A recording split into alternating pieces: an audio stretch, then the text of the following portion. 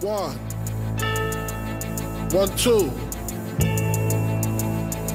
Check me out right Hello, here. ladies and gentlemen, and welcome back into the 610 podcast. I'm your host, Jay Hollihan, back here on this Wednesday evening discussing the Philadelphia 76ers post All-Star break schedule. This is obviously a time in the season where you really want to start to see your team come together, and it's especially great to be able to evaluate them correctly when they're fully available, when they have full strength and everyone's back. But unfortunately for the 76ers, we know that one key piece obviously won't be there, and that's, of course, Joel Embiid, hoping that the 76ers get him back, obviously, as soon as possible. We have some news on that we're going to talk about in a second. But, we have some other injury updates to provide you. We'll talk about the starting five, how that should look, how I believe it should look, and we'll talk about, who's going to come off the bench coming up in the second half of the season. However, it is, of course, going to take time for everyone to get back to full strength. I mean, it's not something where you can just snap your fingers and boom, we're going to have the 5v5 we want to have out there. I mean, this has got to be something that I think the 76ers, and you're going to see it, they're going to have to be very careful about. So, with the injuries, De'Anthony Melton, Nico Batum are both going to be, Batum is questionable, but it says here he's out on ESPN. De'Anthony Melton is out, still with the back injury, but both practiced this past week. Joel Embiid showed up to practice. He was around his teammates, which is a good sign to see. I think everyone was really into that, of course, because of just having him back. Obviously, makes for people to be really, really, I think, confident moving forward that he will be back in time. While the 76ers have not provided a timetable for his return, of course it makes fans feel like, okay, we're probably going to get him back sooner rather than later before we hit the playoffs. Now, of course you want to have him back beforehand, but I think if this team can gel at the right time right now, it could be a case where, and this sucks to say, but to be honest, there's no other way around it, and I can't provide any other detail at this time, of course, without us really knowing when he will be back. But it makes you feel like, okay, if we can get into the first round, avoid being a play-in team, we can have the first round where he comes in. And with the East looking the way it is, as long as, if everyone plays to where they are right now throughout the remainder of the season, so right here, February 21st, 2024, as long as it's not the Celtics in a 7-game series, I feel confident in the Sixers coming out. Obviously, if you could open up first 2 games at home in a 7-game series where you're a top 4 seed, I'd feel that much better about having Joel Embiid working through getting back to 100% in game speed. But if it has to be a first round where he has to get to that point, I mean, if that's the best we can do, that's the best we can do at this point, which just absolutely sucks because I really have enjoyed this first half, pre All-Star break part of the season. The first, 54 games have just been exciting of just great basketball, some of the best basketball I think we've seen in a while. I mean, it's been a minute since we've seen good coaching here with the 76ers. I mean, we're so used to just this run-and-gun style of basketball, which, is the NBA today, and Nick Nurse runs to an extent, but to have a coach, I think, hold his players accountable, is, in my opinion, 100% with them, all the time and really cares about winning, I think is great. Now, back to my point earlier about where the East is. Looking here at the remaining schedules and what we have for the NBA as a whole, out of the East, the 76ers have the second hardest, hardest schedule left for the remainder 28 games. Which, I mean, it stinks. You know, you really would rather have, of course, the 76ers be in a position to where they have a nice, easy remainder of their schedule. That's not the case. I mean, you know, there's 28 games left. You have to face the Celtics one more time, the Thunder once more, the Cavs twice, the Clippers twice, the Bucks twice, and the Suns once. And your easier opponents are, quote-unquote, the Pistons, the Spurs, Hornets twice, Hawks once, Grizzlies twice, Nets twice. So that's what's on the remaining schedule for the 76ers. And it's tough because you're trying to get your team to rally around a player that's not there, in Joel Embiid, and you want them to play like every game. I mean, from here on out, the final 28 games that we have, the 76ers need to play like it's Game 7, win or go home. I'm serious. It might sound crazy, but you're a 5th seed right now. And like I mentioned, you want to get to that highest seed as you possibly can and get as much wins as you can and have the best basketball put on the floor as you possibly can. So that way, when you go into the playoffs, you're more and more confident when you head in. I felt like in years past, specifically the last two, the 76ers bench was not great. I mean, not a championship caliber bench.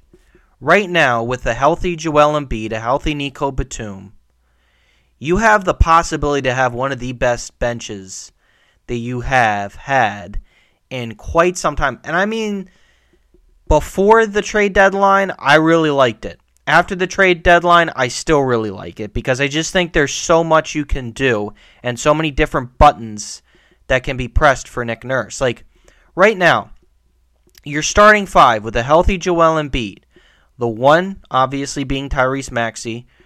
The 2, Buddy Hield. 3, Tobias Harris. 4, Nico Batum. And the 5, Joel Embiid. With Batum working his way back, and if he is good to go tomorrow night, even though I just said on ESPN he's out, I don't really know what information they're being told because on one hand it says questionable, on the other hand it says he's out. But anyways, the 4 I would probably go with Kelly Oubre. Or no, the 4 I'd go with Tobias Harris. The 3 I'd go with Kelly Oubre. And the 5, Paul Reed. So I'd pretty much run out the same starting 5. I mean, I really think Oubre's better coming off. And, you know, the way that he was playing early on in the season when you had everyone healthy was great. Coming off the bench, when healthy, would be Cameron Payne, DeAnthony Melton, Kelly Oubre at the 3, probably KJ Martin at the 4, and Mo Bamba at the 5. And obviously that's if you go some nights where you have to go, 10 deep playing strong minutes. You know, those are nights where you might have some guys in foul trouble, of course. But for right now, without DeAnthony Melton, I mean, it's got to be Cameron Payne as your point guard, as we've been, seeing them do throughout most of the time that, of course, he's been here. And he's done a pretty good job, but I still think there's a ways to go. And I think that's also just kind of how he is right now. But you want to go Cameron Payne, and then, I mean, there's really no one you can bring off at the 2-guard spot. So that's kind of a difficult position for the 76ers to necessarily be in without DeAnthony Melton returning. So, like I said, Payne at the 1. The 3, would probably have to be Ricky Council still, 3 or the 4, and then Mo Bamba at the 5, which still leaves you going 8 deep off the bench. But I think at a certain point, you're going to be seeing Terquavion Smith, who might get some tick tomorrow night, some extended playing time. We'll see how he's been doing in the last week as they've been improving his game. But when healthy, as I just mentioned beforehand, the 76ers have the possibility to make something happen.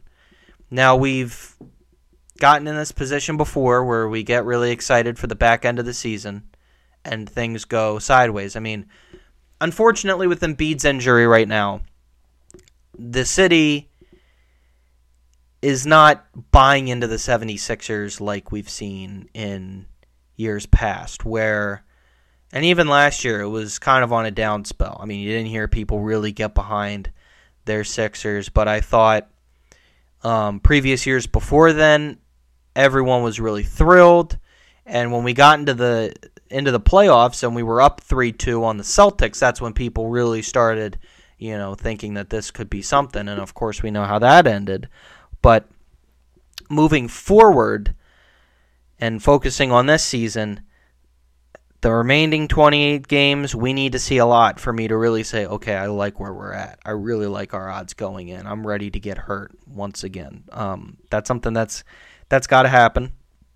It's yet to be seen. Nick Nurse, though, I think has done a great job. I mean, he did so with the Raptors in years past. He had them playing above their heads, which is something that he's going to need to continue to do for the 76ers this year because, listen, this is a testament to his coaching. It's a testament to how well he is and how well he can coach, which he can. I mean, he does a great job. He did a great job early on in the season, bringing these guys to great lengths, playing some of their best ball we had seen them play in the times that they've been a 76er. I thought we saw Tobias Harris offer us some excellent performances, especially as a third option. We saw some plays that they were running. I thought at times DeAnthony Melton, he had some great games.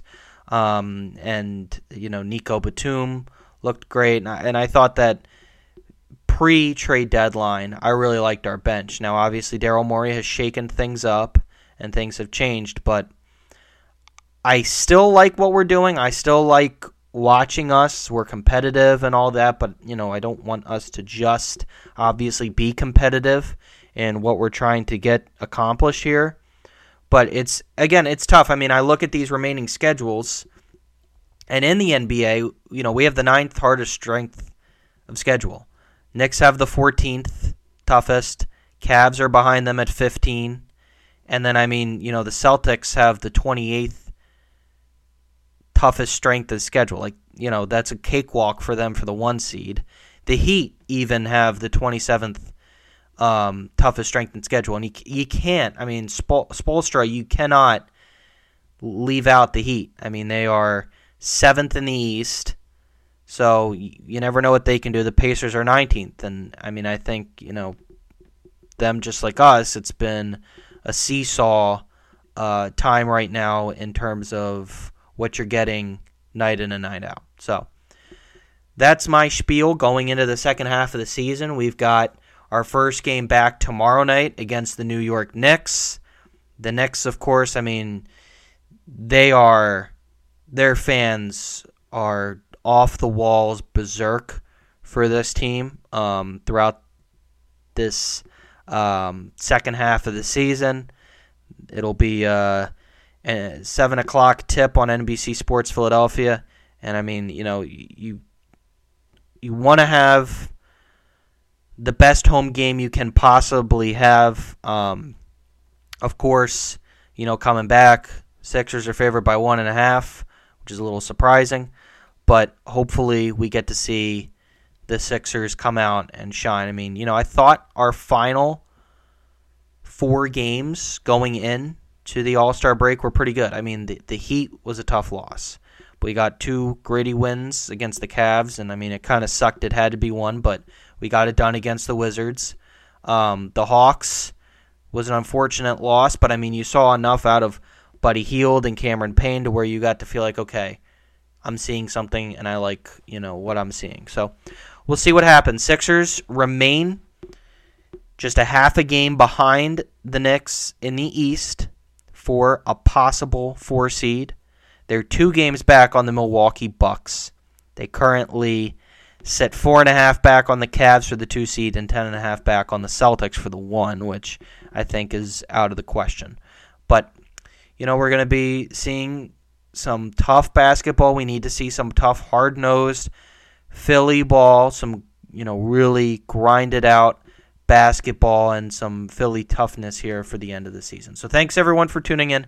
And as always, I'll talk to you next time. We'll be back on tomorrow night discussing the next game. 1, 2, 3, 4, 5, 6.